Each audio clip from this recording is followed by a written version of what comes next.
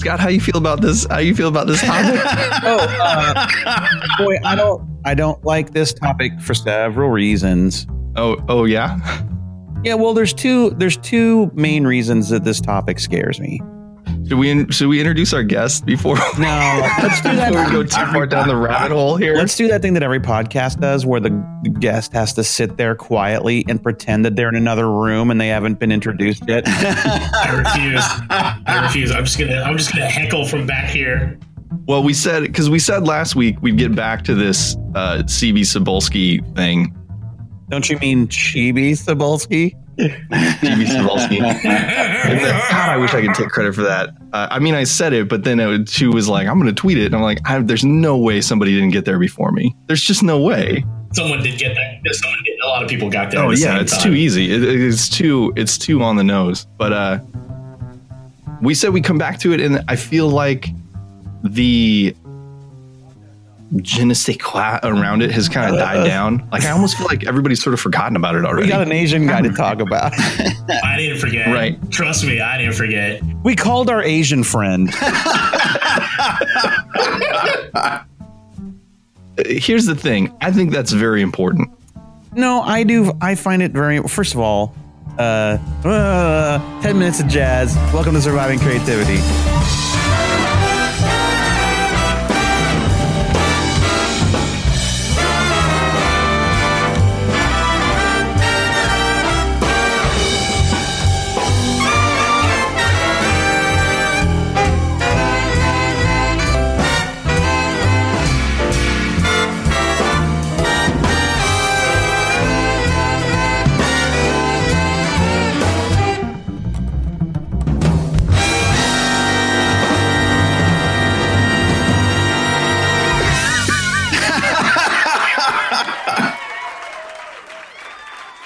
I'm Scott Kurtz.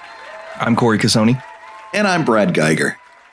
And welcome to our guest sitting over there, Mr. Charlie Chu. Hi, I'm the Asian friend. Yeah, Charlie, you are a former editor at Oni Press. You're still at Oni, though, but you've got a new title. You're VP Creative, right? VP Creative Development. I was senior editor at Oni for the last 7 years, and now I am the VP of Creative and Business Development. That sounds fancy, but it's very boring.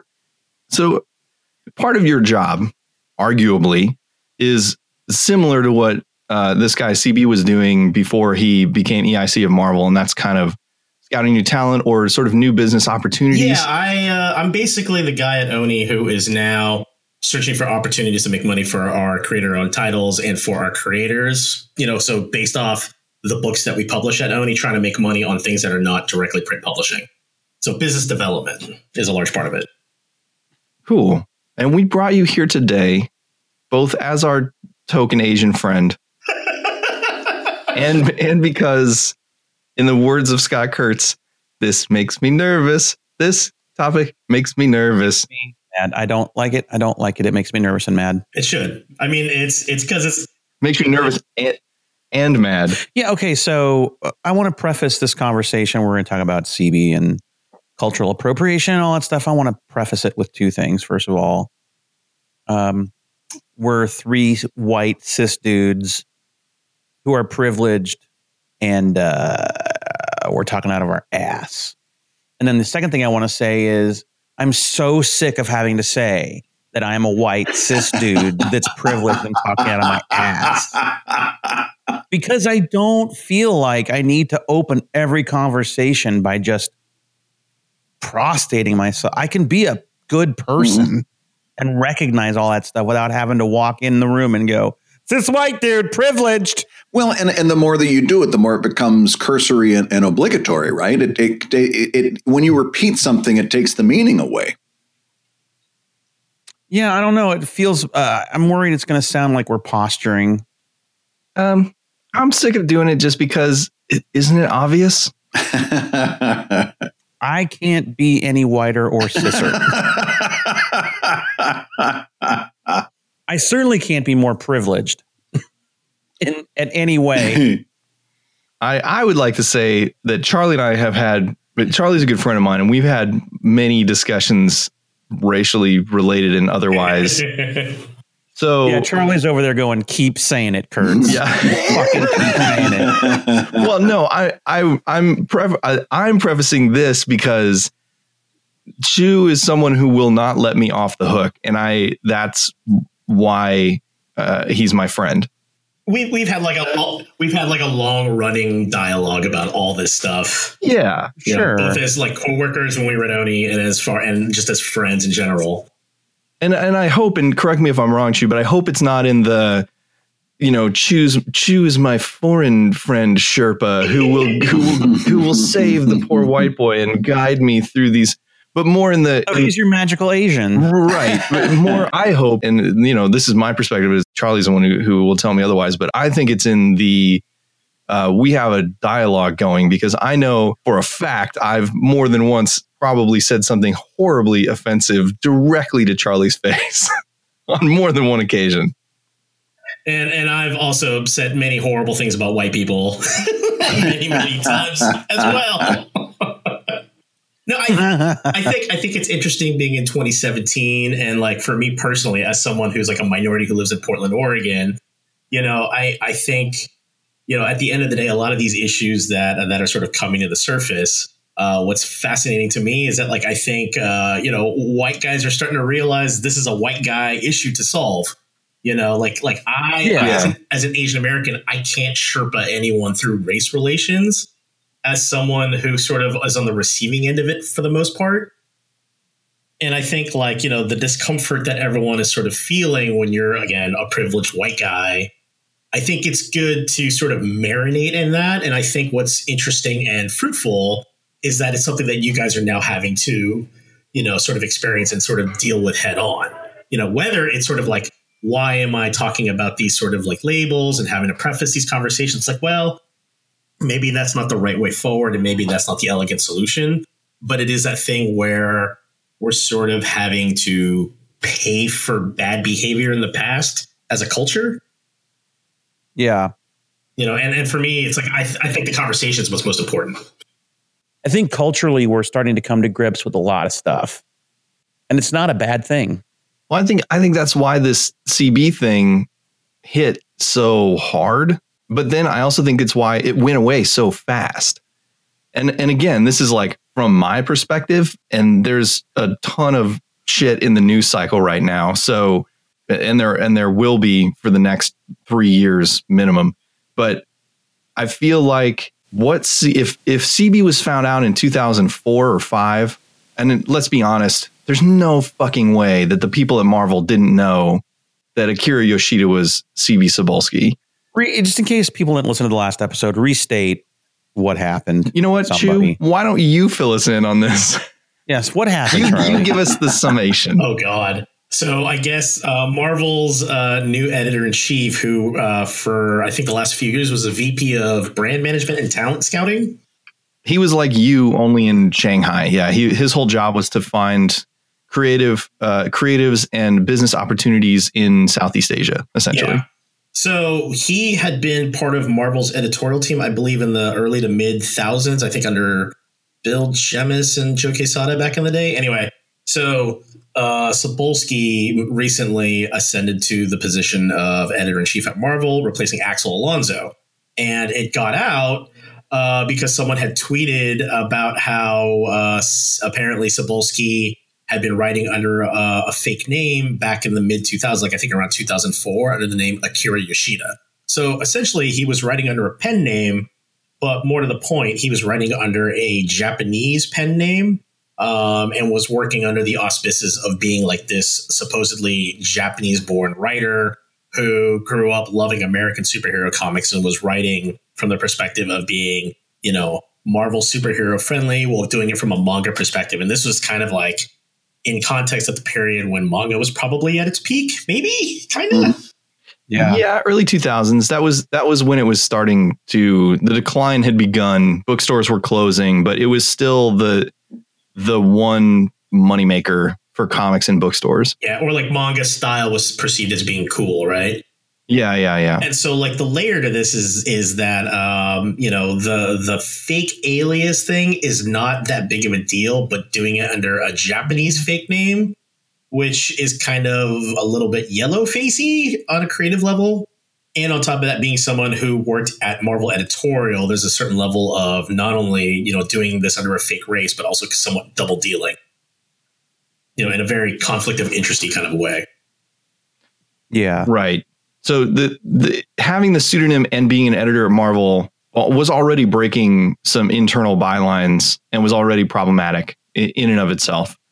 And then the second layer is essentially taking from someone this opportunity where they could have gone and found, especially CB, they could have gone and found a creator who was in the position to write those comics that he did. And he wrote about 60 comics, I think, and then just kind of vanished, like just disappeared. So I'm super pissed about this. The more the story develops, more than I thought I would be. I fucking am angry about its larger implications, because it's not just a matter of some dude skirting a Marvel policy by taking on a pseudonym and writing as someone else.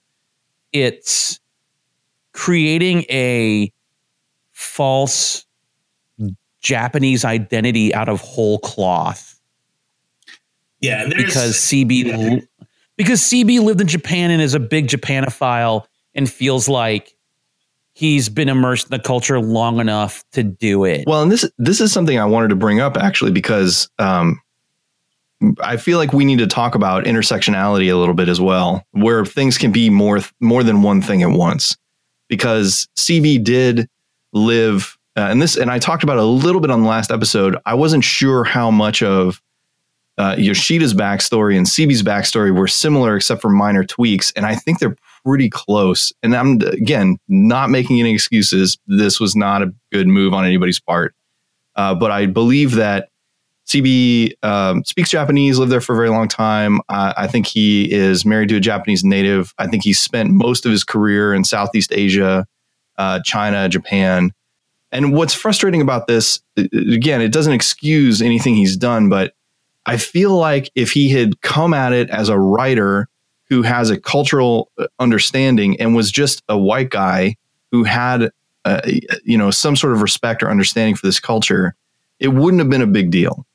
But using a pseudonym that is a very clearly Japanese name is the issue. Well, I'd also like to point out that, like, being able to compare their origin stories is because there was literally an interview with quote unquote Akira Yoshida in CBR that talks about his background. Right. Which we now know is wholly a work of fiction. Mm-hmm. Right. Yeah. Yeah. Well, that's the part. I don't know. What's your take on that, Chu, with the idea that if he had come at it, so if he wasn't an editor, say there wasn't a rule that an editor couldn't write, and he had come at it, I am CB Cebulski and I'm writing these Japanese-centric comics under the name CB Cebulski, but I have a lot of experience in this culture. Would that have been the deal breaker that it is now? I think when you set yourself up to be in a position to speak definitively or authoritatively from a cultural perspective, it's dicey, especially when you're not of that culture, no matter how much you feel you're immersed in it, right? But I think the thing that's sort of telling, and I think the thing that's most flagrant about this whole situation is that if anyone thought that this was cool, then why the lie? Like, why the subterfuge? Yeah, that's why they did it. It's because everyone felt it was okay for CB to do this, but they knew it wasn't okay, so they fucking all hit it. Like, this is where I feel like it's indicative of a bigger problem, because, and Brad, you tell me how you feel about this, Brad, but I feel like comics, despite the big two being owned by major conglomerate corporations, I still feel like comics kind of skirts being an amateur business and being a real business, especially when it comes to hiring practices and protocol. And I think they get away with a lot of shit. Yeah, that's the big problem. That when I look at this, the problem is that they didn't even think it was important enough to come up with a real solution for. And what I mean is this: the whole idea of coming up with the Akira Yoshida moniker is a sitcom solution to a real world problem, right? I mean, this is the way people solve their problems in a sitcom. you know. And when they address this situation with a sitcom solution, it lets you know that they don't take it very seriously. And I'm sorry, I'm picturing an episode of Friends where Joey pretends to be a Japanese guy. I was doing Three's Company, but yeah. Three's Company. Well, really, I mean, to the point where now they've got people like Mike Martz who is saying, "Oh yeah, I had lunch with him and he showed me his Godzilla collection," and just insulting stuff like that. Yeah, I think the thing that really bothers me about it is that it feels. There's multiple layers to this for me personally, because like, you know, as someone who's put a lot of time in editorial, like it feels like it's double dipping and it's an incredible kind of conflict of interesty thing, but it definitely feels like it's condescending to the reader. Like the reader is too dumb to get it, so that we can slot in my bro to write this thing under a fake alias. And plus it doesn't help the perception that comics is a boys club. Mm-hmm. Because again, like there's this weird like hookup thing, you know, where like not just a boys club, a white boys club, a bro club. Sorry, yes, a bro club specifically. Yeah. And so, Charlie, do you have a hard time breaking? Do you feel like you had a harder time breaking into comics because you're Asian? No, but I also have a different path than most people. Like I'm not trying to work in Marvel or DC. Like I very specifically work at Oni Press, which I feel like on a lot of levels is my first and last job in comics, because it's a very unique opportunity. But it's, you know, the comics industry is full of signifiers of why I would never be able to survive or make it through to work in Marvel or DC. Like I just would never be hired at places like that for multiple reasons, you know? Yeah. And this is like a perfect illustration of why not, because you bet your ass if I was part of that editorial team, I would have been like, no fucking way. Like you can't do this. But there's like I think it's indicative culturally of how little diversity there is on the gatekeeper side in comics, that there's not enough people there to say no or to bring up that like it's wildly problematic and a bad idea. You know, I think on the gatekeeper side in any media, yes. I mean, that's definitely a huge issue right now. And we've talked about it in past episodes that, you know, if you're going to go any kind of traditional media route, there's going to be gatekeepers involved, and those gatekeepers actively or unconsciously are going to choose things similar to their perspective. So you're going to get wildly disproportionate, you know, male to female ratios and minority to majority ratios. And the reason being is because the people in the gatekeeping positions all happen to be samey, and whether they mean to or not, they're just going to choose similar stuff. That's the key to actually changing it, is when you talk about representation in art, if all you're talking about is what's forward facing, then nothing's going to change. So when you talk about the representation of art and you look at a movie like Black Panther that's coming up, and we all go, God, can you imagine being a black kid and seeing the trailer for that movie and how amazing that is? But nothing's going to change until the representation affects what's not forward facing. So when you think about, well, representation in movies, you think about actors, but what you should be thinking about are the people that run the studios and directors and crew. That representation is important too. That diversity behind the scenes is probably more important if you want a cultural change. And when you think about representation in comics, and you start thinking about, well, if you stop at characters and you don't move to artists and then staff when it comes to representation, then you're not really changing anything. And the thing that bugs me about the CB deal is that I can't, and you guys can tell me if I'm crazy on this, but I'm not buying this benevolent lover of all things Japan. I'm seeing that weird fucking friend of yours that is obsessed with anime.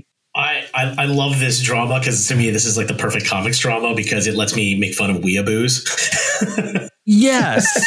And it's like, because then I may be completely off base, and right now CB might be hammering nails into a bat. and looking up what con I'm going to be at. I mean, next. look, you know, as a former editor, like, you know, the mirror side of it to me is that, like, how do I look at this more sympathetically, right? It's like there's an editorial team at Marvel that needs to hire, that needs to get books out very quickly. They're looking at slush pile stuff, you know, and like, here's an editor who really wants to write. They're trying to do a specific thing involving, say, like, I don't know, Elektra and some shit involving the Hand or whatever, and they need to hire someone yesterday. So it's like there is a series of decisions that are a matter of convenience where no one is stopping to check how problematic this whole situation is, and then it just is horribly bad, you know? I want to get off this CB thing a little bit. I want to get off the CB train. I feel like we've tapped it a little, but I want to take a step back from, you know, we're at a very, you know, 500-foot level right now, just looking at this one thing. And I want to look at diversity in new media from like a 50,000-foot level, from a greater whole. But before we get there, Chew, I wanted to ask you, do you feel like, with regard to it changing on the back end of this stuff and the people behind the scenes in comics, that it's getting better? Because I think we're all in agreement. And again, Chew, tell us if we're idiots, that to see any real change on the front end of this stuff, we need some major changes on the back end of this stuff in production and editorial and publishing and marketing. And we need those people to have varied background. Yeah, no, absolutely. I mean, look, you're already seeing it happen in comics. I mean, people are talking about how, you know, the comics market is dying, but simultaneously the book market is exploding. And I think you're seeing that because there's a whole generation of readers that are coming in through like web comics or just female readership in general, reading, you know, middle reader to YA graphic novels, who are sort of evolving into what are ostensibly mainstream readers. And so, you know, like even right now at Oni, editorial is entirely female staffers. And like, you know, you're starting to see that other companies like Lionforge has like Steens working in marketing. And I don't know, it's a slower movement than you would think. But at the same time, if you step back and look at only like the last 3 years, it's actually incredibly fast.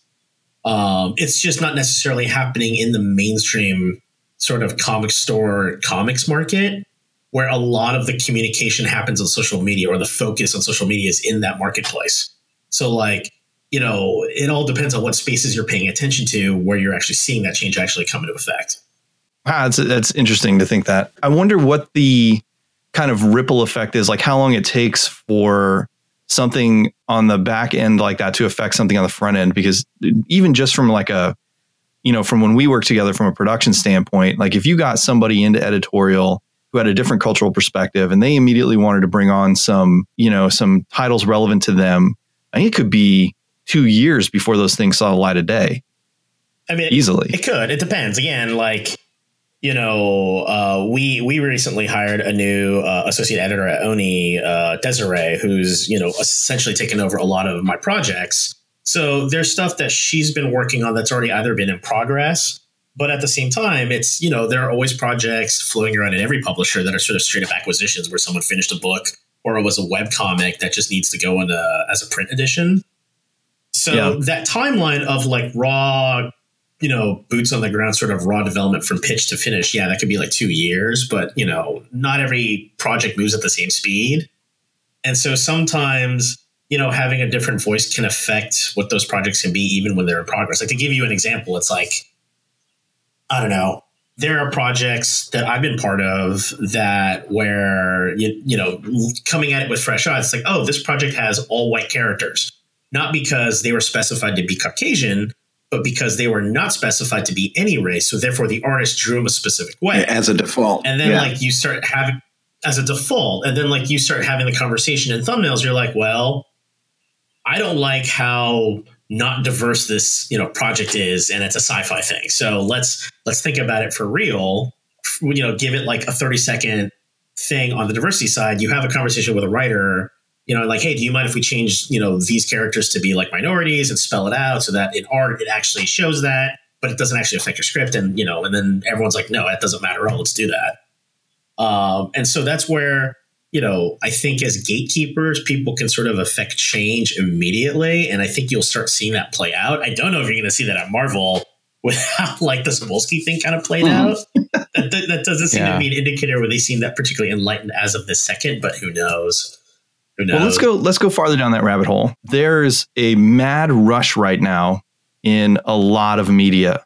There's this big push right now for like put the word diversity in your pitch. Mm-hmm. Diverse cast, diverse this, diverse that. So like there's a clear need from publishers or filmmakers or producers or whatever. There's a clear need from the top to tap what they view as a new market.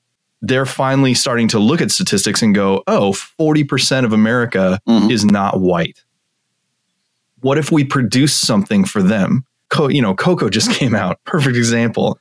The studio was so freaked that this film about essentially Mexican heritage was not going to do well. So they slapped the 22-minute all white cast Frozen mini movie. It's not even a short. It's not even like a Pixar short. No, not like a 3-minute thing.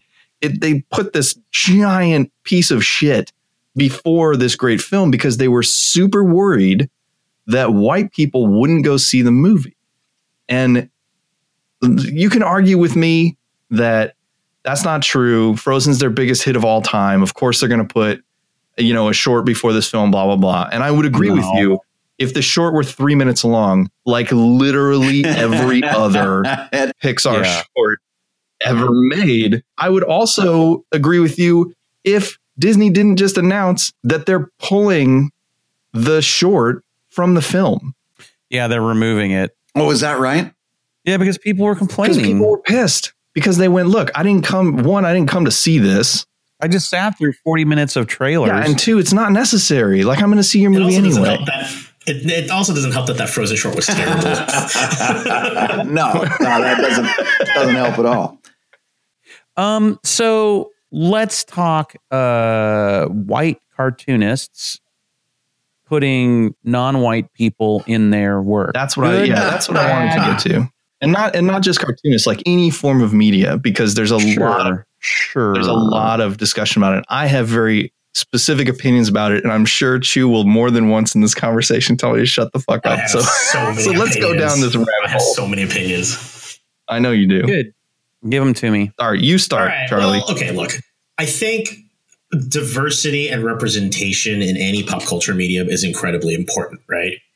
I think the thing that makes it very problematic and uncomfortable when you're a minority, either consuming this content or like as someone like me who's been a gatekeeper, right, is that you don't want stuff that feels like diversity representation is the key thing that you're highlighting. Mm-hmm. So like, I like to think of diversity in comics and anything else as something that should be somewhat casual. Like, I don't ever want to read a comic that's about an Asian character where they are incessantly talking about being Asian. Right. Right. Like to give you an example, one of my formative experiences in like high school was like my freshman year. I had an English class where one of our class assignments was we had to read Amy Tan's Joy Luck Club. And it seared it in my brain because like we'd had this reading assignment and I was like, all right, I read it like any other book, didn't think anything of it other than this is a terrible book I have to read. And then I remember we had this class where my teacher brought me up to the front of the classroom and was like, Charlie, can you speak about your experiences as a Chinese American? And it was completely blindsided, right? I'm like, first of all, I'm not Chinese. I'm Vietnamese. Yeah. Second of all, I was going to say, what? Not at all my experience whatsoever. Yeah, my experience is California, where I was born and raised. Yeah, like no one in my family played mahjong. You know what I mean? Like that's not what we did. Like the women in my family were not of this specific sort of thing. Anyway, so it's this thing where like when you talk about diversity in comics, movies, video games, it's like you don't want to have the minorities be like this weird exotic thing, right? And like the touchstone I always point people back to is the Fast and the Furious movies, which, up through 6 was basically my favorite mainstream franchise. Because the diversity in that entire franchise has evolved to a place where the diversity in it is casual. Like no one is like, oh, I'm the Asian guy. No, I'm the black dude and blah, blah, blah, blah. It's just, they're just friends. And like they hammer on this idea of family and people just being accepted for who they are, Now, someone could argue that that's bad writing because you could if you can interchange the characters on every possible level. But on a certain level, Corey, that's almost kind of the point, is that Right. as an Asian American, it is so rare to see someone who looks and talks like me appear anywhere. And because I'm not disagreeing with you. I'm playing devil's advocate here, but sure. I know I've heard that argument more than once when someone says, and I love the term casual diversity, by the way. I'm glad you coined that. I'm assuming you coined it. If not, I'm saying Charlie Chu has officially coined the term casual diversity. It's just that thing where like a lot of writers who are not particularly thoughtful are not good at representing the world around them in their writing. And so, again, I think this gets into the idea of sometimes Caucasian writers from a very specific viewpoint forget that putting minorities in their projects, they don't need to spotlight the fact that they're minorities. It's that they're no different than like, your neighbor who might be like Thai happens to, go to the same shitty bar that you do. And he's just a dude in the bar. Yeah. And I think what is easily forgotten is that just because you're in a minority in America, does it mean that you're different than any other American? And I think that's a hot take. You're gonna catch some flack for that shit. Well, but I mean, the idea is that like if you're a minority, it's kind of like within the world of Western fiction, they should just be like anyone else. The fact that they are seen physically as being Korean or like Hispanic or whatever, by casting in that way, they will bring that sort of energy to whatever narrative is there just by the fact that they sort of exist. Like one of my favorite sitcoms on TV right now is The Good Place. And they've done a really good job at diversity because they haven't made it a big deal about like how diverse that cast is. They're just people. And I was going to bring up Good Place because it's true. I haven't seen it yet. I need to watch it. It's a sitcom on TV right now. I mean, it's amazing. It's very, very good. No, I mean, it's from a. Sorry, go ahead. I was going to say, from a designing point of view, when you're creating a new comic, and Brad, you can speak to this too, but when you're designing a cast, a couple of things you want to do to make the cast interesting is have some differences between the way that they look physically. And one of the tricks is you design your cast and then black them all out and make them silhouettes. And if you can still tell who's who from their silhouettes, then you've done a good job designing. If you go back to the beginning of cartooning to like Mutt and Jeff, one was short and fat, one was tall and thin. When you're designing a cast, if you have one character be black and one character be Asian and one character be a woman and one character be white, it looks good. It's good design. My fear always was someone's going to come to me later and say, you have a character named Darius in Table Titans and you just write him like a white dude. Who are you to put a black character in there and then just write him as a white dude? Well, let me ask this question. Have you actually gotten that criticism before? No, in fact, we have the opposite happen. I get the opposite. I have had more than once someone come up to me and say, I picked up this comic because of that character. And I'm like, who? And they're like, this guy. Thanks for showing that black guys play D&D. I think something to consider is that you have to remember if the fear of someone saying, "Oh, you wrote this minority character like a white guy," that sounds like a negative. But you have to understand, like as a minority, if someone describes a minority character like that to me, I'm like, "Oh, white guys in fiction always get to be 3-dimensional." So like if you wrote a minority character to be 3-dimensional, that's great. That's awesome. What I think is super funny about Darius as a character in Table Titans is, he was there at the beginning and there was always this conceit that he was going to kind of become a member in that whole thing. Yeah. As a series, Table Titans is planned out way far in advance from where it actually is at any time on the web. But I think it's funny that you say that now, Scott, because I remember during creation, there was no thought about that. I don't remember really a specific fear from you or anybody else. No, we worried more about Darby than Darius. Yeah, we were very concerned about Darby for a long time, which is funny. And it's not until Darby's kind of got softer features and longer hair, and a lot of people were like, there was this fan theory going around that Darby was a girl, because the name Darby could be either. And they're like, they're gonna reveal that Darby's a girl or that Darby's trans.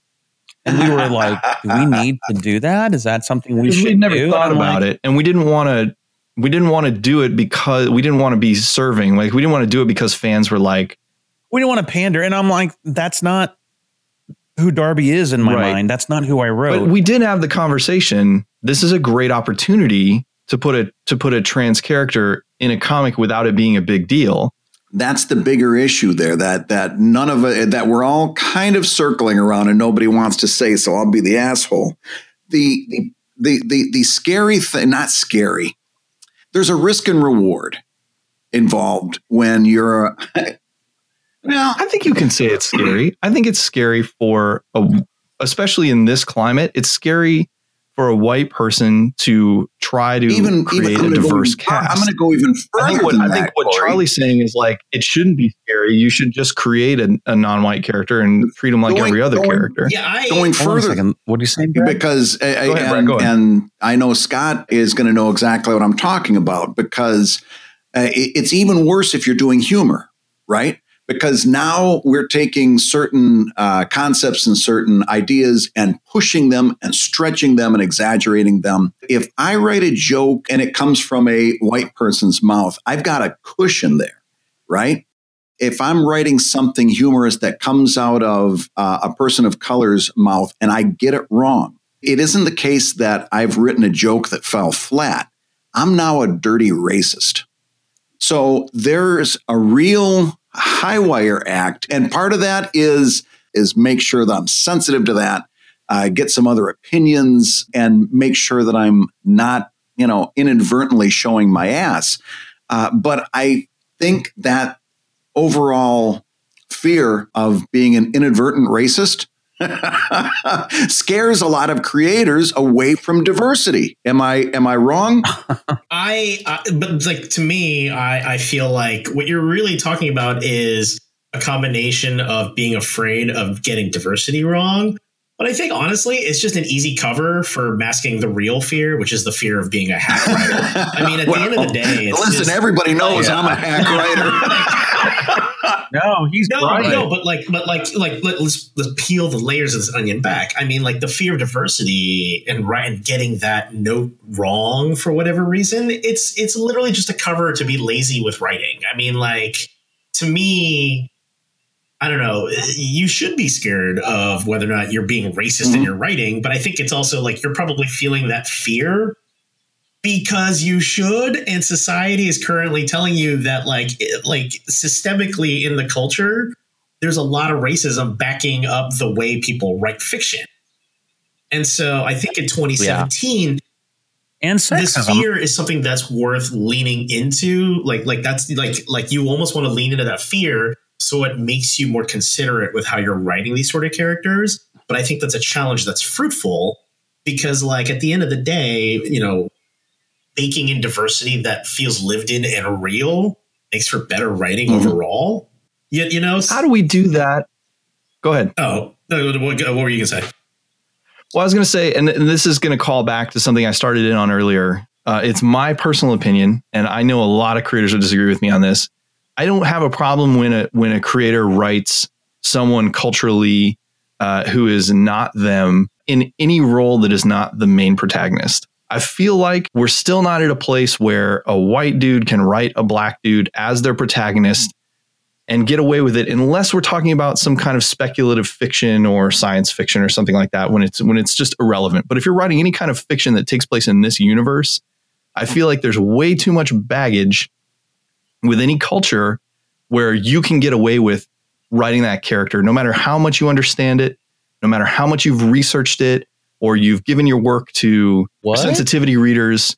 There are people you can give your book to that are called sensitivity readers. That their job is to read a book and go. What you're saying is that if I wanted to make a comic about, let's say I wanted to make a new comic about a guy living in 2017 who moved to a new city and is trying to get his life started as a actor in New York City. He's going to try to be in theater. Okay. I want to do a comic about that.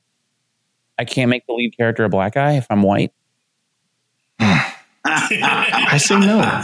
No, honestly, I say no. I do. Oh, and here's why. And remember, I'm someone who understands the universe you just described.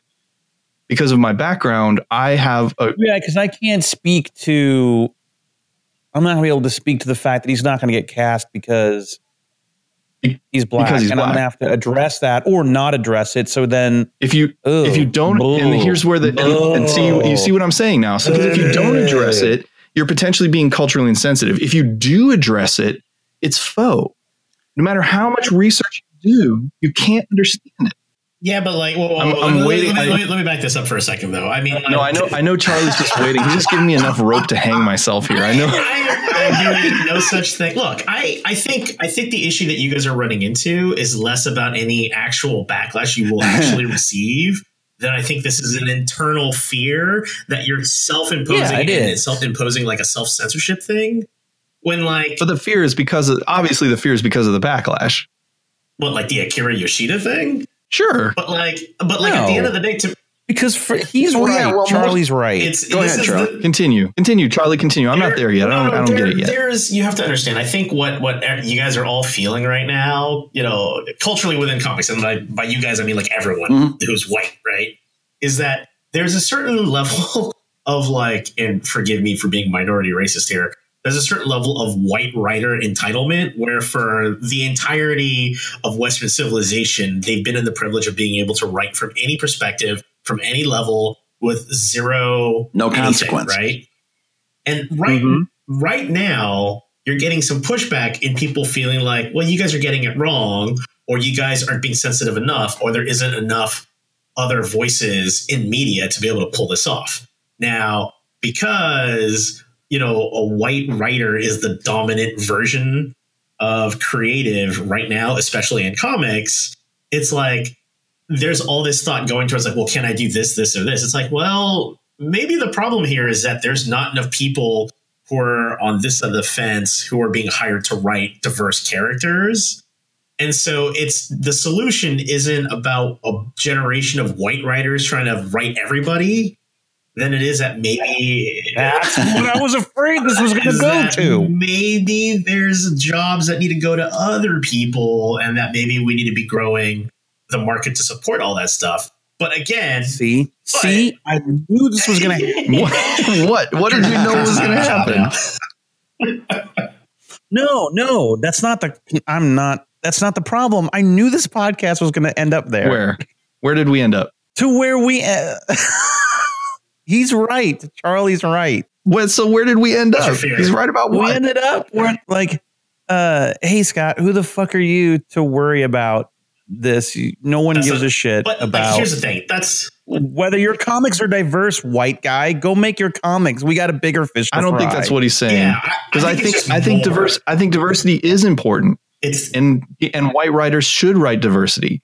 I question whether or not a white writer should write a non-white character. I'll use your example again about a main protagonist is what you're getting. As a main protagonist, I'll use your example again, Scott, about a black guy moving to New York to be an actor. As someone who my past life was in that scene, right? I know the trials and tribulations of auditioning for big time shows, Broadway, that kind of shit. So like in my head, I can go, I'll know exactly how this character feels. And if I make him black, then it adds an extra layer. It makes the work more diverse. And of course, I understand how he feels being rejected for this role, except I don't.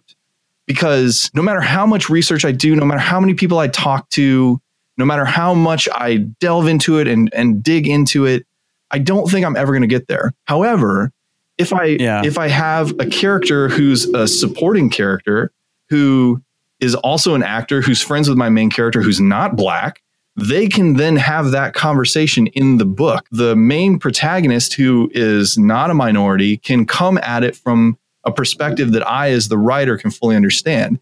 I know the argument against this is, but if we do that, nobody's ever exploring ideas and blah, blah, blah. And you know what? I say to that, go nuts with speculative fiction, man. Like, you want to build a universe where blue people and orange people are having... Corey, did you literally just suggest that minorities in fiction is speculative? No, I said... I did not. I'm saying if you want to, as a writer, if your argument against me, because this is what I always get, and there's one artist in particular, and he's listening to this gritting his teeth right now, that we get in this argument because his point of view, and he ain't wrong, is it's fiction. I'm a writer. I should write whatever I damn well please. And to a greater level, this is how we explore these topics. This is how we, build on these topics. This is how we do this stuff. I should be able to write whoever, right? Yeah. I don't disagree, but now is not the time. I think that's wrong, because I think that's already like imposing. That's giving too easy of an excuse to not write diverse characters. Now, I get the fear of writing a protagonist because you don't want to get it wrong and come off insensitive. To me, that's just like, if you're going to go there, go all the way. Make sure it's not insensitive. Like, you just have to think about it. I think that we'll very quickly get to the place that you already feel very comfortable in, which is like anybody can write anything. I still think that you have to be good at it. That's the key.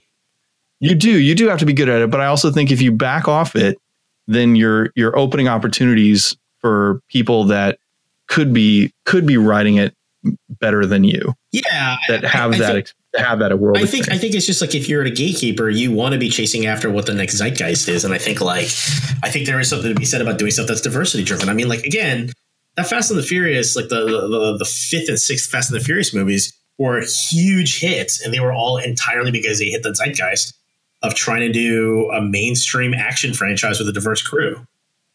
Well, I think that there's definitely a diversity zeitgeist right now, because every publisher on their planet is asking this is what's frustrating to me, is they're asking for diverse works, but they're not asking for diverse creators. Well, they're not going all the way. Correct. Yeah. And what they're doing is they're tapping known talent, and to their credit, they're doing this because they know they can get it done. Like, you're not going to go after a brand new writer who you don't know who the fuck they are.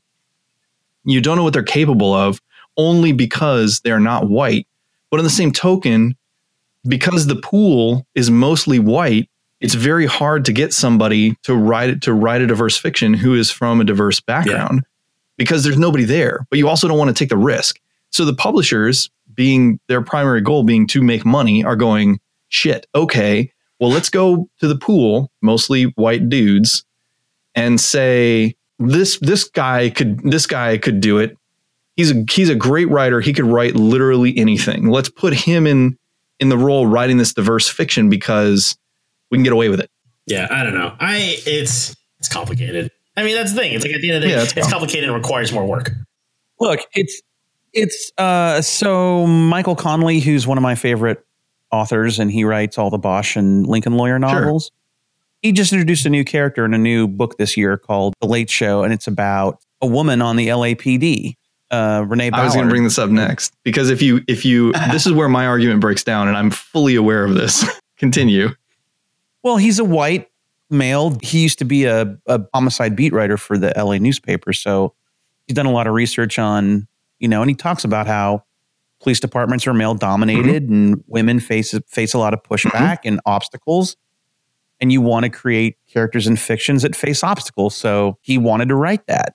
Yeah, so he did. Well, and I hear that from a lot of white writers. The other thing I hear from white writers, especially white writers who write really amazing female characters, is always I just write them like a man. Like, the trick to writing this great female character is to write them like I'd write literally any other character. The James Cameron gambit. Yeah. But you see where I'm coming at from this, right? And my opinion on this is not definitive, and I know it'll change over time. And I know someone will fucking dig up this podcast. They'll do the digging and they'll throw it in my face. And it's like, well, fuck you. I'm human. I get to change. Charlie's right. Charlie's got our number. Hit me with it, Charlie. No, I think if you're gonna. So you're saying if you're gonna write a minority character, it's all about us worrying about coming off as hats. No, that's not what I'm worried about, because I'm not a writer. Right. I'm coming at it from a different perspective. You just said you're worried about someone digging up this podcast. It's all. God, Charlie, you got it. No, I'm saying it's not a gotcha situation. Quit saying that. All right. First of all, don't reward Charlie Chu for anything, because he'll rub your face in it indefinitely. And secondly, it's not a gotcha situation. I'm saying that people are going to dig on this because my opinions are adaptive and they change. I'll give you a good example. when I was growing up, I grew up in Tucson, Arizona, a couple 100 miles from the Mexican border. So, and I grew up in a like kind of a lower class socioeconomic neighborhood. So my friends were all white and Mexican. That was just it. And until college, I had pretty warped perspectives about racism because all of my friends were of the same socioeconomic class, but a variety of cultures. And it wasn't until I went to college in Northern Arizona, near a Native American reservation at a university where you had all types of people, that I started to go like, oh shit, everyone is not treated equally based on socioeconomics. I literally believed racism was a socioeconomic problem until my late teens, early 20s. I certainly don't believe that now, but if Twitter existed back then, I'm sure I would have said some stupid shit, and and if I changed my opinion, somebody would go and find it and bring it up. That's what I mean by digging. No, look, because I might change my opinion on this. What you're touching on is like the intersection of commerce versus creative. I mean, like that's my concern, because I'm not coming at it from a perspective as a writer. I'm coming at it from the other side. Keep going. Like, think of it this way, okay? Do you agree that like the white voice, as from a writing perspective, is sort of like limiting? Because if you have like an all white cast, it's somewhat limiting, because that's not the world around us. It's not what the real mainstream is, right? Absolutely. So people making the argument of wanting more diversity in projects is from this like fundamental need of trying to capture as many eyeballs and as much money as possible. And like, again, at the end of the day, what you're really running up against is that like, this is good writing versus bad writing. This is like good creative versus bad creative. It's like, if you're doing stuff where your diversity is real fucking bad, it's indicative of how bad the rest of everything is going to be. Like, your writing is not going to be solid because, like, again, how can you create characters that are three-dimensional? How can you create, plot and exposition in a way that feels compelling if it isn't driven by the texture and grit of the world, as we know it around us? Like humans, right? Like, it is very human to have like a diversity of experiences and people. And I think like if you're writing any kind of fiction, it doesn't matter what genre it is, if it's not reflecting the world around you, that's just bad, hacky writing. Now, like, I get the trepidation of trying to be all like, well, I might get it wrong if I write like a minority character as like, my protagonist. It's like, well, that's not really the issue at large. The issue at large is, are you telling a story? Is it appropriate to have this character? And if you're going to have this character be Hispanic, even though you're white, like, as long as it's speaks to being true and resonates as being true, you'll be fine. But the fear is that you'll write this character be Hispanic and get it completely wrong, and then everyone will call you out for being racist and shitty. But it's like, if you actually go all the way, write that thing, and it is lazy, unresearched, and you didn't speak to a minority about it, then you deserve to get called out for being racist and shitty. But that's the tightrope you walk on creative to be able to try and make things that are not only great, but sell to a large audience. I like Charlie Chu now. I'm in. I'm totally in. I'm in with Charlie Chu now. But again, to me, it's that thing where all of this is one giant puzzle. It's like creative is creative is creative. It's like, you can worry about sales. You can worry about like, change this thing to make it more diverse. It's like, well, every writer has instincts of, what bullshit is. And that sounds like a bullshit thing. That's a bullshit note that requires a bit more nuance to how that. But it's a bullshit thing that I'm hearing a lot of right now. But you hear like there's a flavor of the month everywhere. You know what I mean? Like, people say like the Western is dead until it's not. People say like, I don't know, don't do this thing until someone does it and it's great. It's just, I think if you're coming at it from like just pure creative, it's like, you have to have confidence and trust in your own abilities to sort out the trendiness of diversity versus doing it because it's right. Like, again, one of my favorite things in any media is like the TV show The Wire, right? And that's like, created by like two white guys who were, beat reporters for the Baltimore Sun. But like those guys, by having a lot of lived in experience and a lot of direct interactivity within this community and within, the Black community in Baltimore specifically, like, are able to execute that show because it comes from a place of being real and emotionally truthful. You know what I mean? And it's like, and I think that I think that's different too, because you can't just make a TV show on their own. It's way more collaborative than that. Yeah, I mean that's the. Whereas a cartoonist, that's another problem with being a cartoonist. Is it's all from you. Or even if there's a team, singular voice. Yeah, even if there's a team, it's still very difficult. If you distill it down to a single entity, or even an entity, like a novel writer and an editor, right? And maybe some, CPs or whatever. But you're talking about what if James Patterson wrote Fences? You know what I mean? Like, yeah.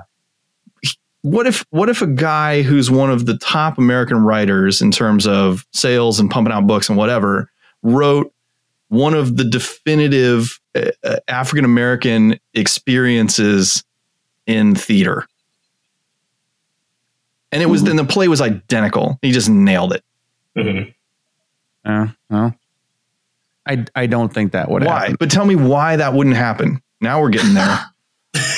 Because Patterson's context creatively is not a thing that he clearly would not have lived that. Patterson's an amazing researcher. He always works with other writers. He has form and format to what he does, and his books structurally are some of the best. But right now, somewhere Patterson is going, "Hey, whoa. Right now, somewhere Patterson and a bunch of creators who are now mad at me because I said, maybe don't write the thing that you're not, are getting very angry. But Corey, you can't stat out creative in that way. You can't you can't. You absolutely can't. And I'm being completely hyperbolic. Obviously this argument doesn't hold a lot of weight, but this podcast would be boring if we didn't argue. So but I mean, as a counterpoint, it's kind of like, Richard Price is a white guy and he's done quite a few crime novels, that are very black, as it were. And sure. I mean, Greg Rucka's a dude, and he wrote one of my favorite female British spy agents. Yeah. So again, it's that thing where it's just a tightrope act like anything else. It's this thing that separates great writing versus bad. If you're a great writer of fiction, you can write that fiction to be believable. And I think at the end of the day, that's kind of what you're touching up upon, is that if you're worried about writing minority characters that don't have as loud of a voice within the current culture and the current fiction, it's the fear of just getting it wrong and the fear of just not having it ring true. And I think on a certain level, I don't think you can be a good writer or a good creative without having life experience in that way. Like, you have to meet people to write in different voices and have some life experience to make you write in a way that feels truthful. And I don't know, this is where you get into the touchy-feely side of sort of story development and writing, Sure. Well, I mean, back again, using me as an analog, like, because I grew up in Southern Arizona, and because, a lot of my world experience had American Mexican cultural heritage in it, but I still don't feel like I would be comfortable writing a Mesoamerican centric story. And more to the point, I think it would be a bad idea for me to do that. Yeah. Right. I guess that's my problem, is I can't wrap my mind around a person of my life experience. And this is where it all comes down to experiences, right? Like, I don't see how someone similar to me in my life experiences could ever feel comfortable writing I couldn't write Fences. But no one's asking you. It's a perfect example. Asking you to. Or anything, really anything August Wilson ever wrote.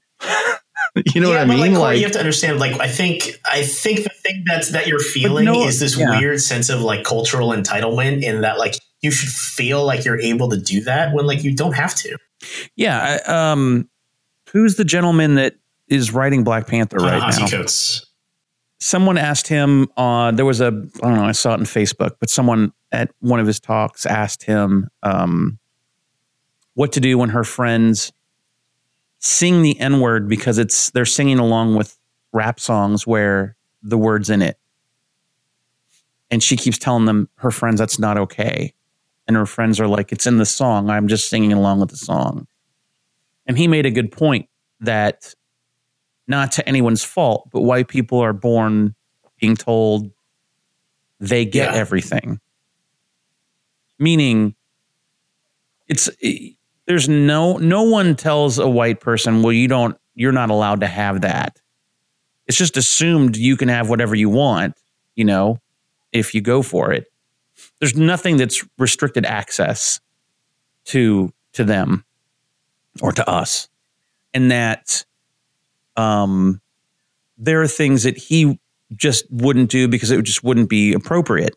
For example, he said his wife gets together with a bunch of friends and they get together and they like to call each other bitch a lot, but he would never, ever call anyone in that group a bitch. And he said that he has a friend who has this cabin that he calls his white trash cabin, and his friend calls it that all the time, but he would never call it, hey, let's go to your white trash cabin. He would just never do that just because it wouldn't be appropriate. And that it's good practice for white people to decide it wouldn't be appropriate for me to say that word. That's not a word I get to say. And see what it feels like to have something that you're not allowed to do, that you don't have access to, that it would be good for white people to marinate in that, essentially. It's like, why are you worried? No, this is a good. Why worry about a thing? This is a good practice. Why worry about whether you can do a thing that you kind of don't really want to do?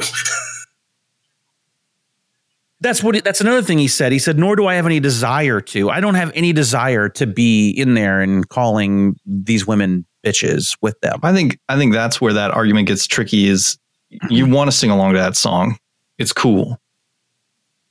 Right? I mean, okay. No, but I'm not saying that you don't stop yourself, because you do, obviously, but that's, and to tie it, so if that's the argument for singing a song, how does that argument not hold up for writing a book? Because these things are loaded. These things are loaded by history and awful feelings. You did it. And I think, again, for me, it's important that we're having this dialogue. And I think it's important that we're having this dialogue on an ongoing basis. This is not a thing to be solved. This is a thing that is sort of like, again, the cardinal sin of this country is slavery and racism. And I think these are things that are for white people to solve, not minorities to solve.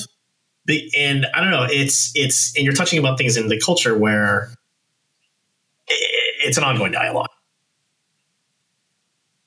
Yeah. Well, thank God we had this conversation and we figured it out. Nailed it. What to take away from this is, if you're a photographer, stop taking pictures of No, stop it. See, now this is where everyone's going to take my opinion and fucking twist it all out of shape. This is my favorite part of the show. I think if you want to look, my favorite work is science fiction. I love reading science fiction. And part of why I love it is because it can be metaphorical and allegorical to literally anything. If you want to write a book about, an enslaved culture fighting against an oppressive force in a country on the brink of civil war, you can do that in speculative fiction a lot easier than you could do it writing a fictional history of the United States of America. Kind of like how the guys that were working on Game of Thrones right now are going to come up with a new show about what if the Confederacy I think won. it got squelched. Is that seriously what they're doing? Did you not hear about that? Didn't. I think it got scrapped. And tell me why it got scrapped. Because it's a terrible idea. Well, Man in the High Tower is about the Nazis winning. Okay. Charlie, hey, thanks for coming on the show, though, I'm Charlie. sorry. You got to do it again. I'm sorry if I offended anyone's delicate sensitivities. Corey. No, I don't think. No. I'm not offended. Damn it. I'm sure people will be offended at me after this. No, don't worry I'm about not. it. I don't give a shit. That's my secret. That's my secret, Captain. I never. Yeah, my secret is I'm not worried about it. Well, thanks for coming on, man, and being a sounding board for us white dudes to throw racial ideas at. Thank you for having me on as your token. Anytime. Yeah, man. Anytime you want to be the one not white guy, let us know. I love it. Happily. Wrap us up here, Chew. Tell us where we got to. Give us a final wisdom to walk away. Use your deep ancient Chinese wisdom, Chinese knowledge of Confucianism, and give us some kind of tasty tidbit. Basically, this conversation ended in the word diversity. ...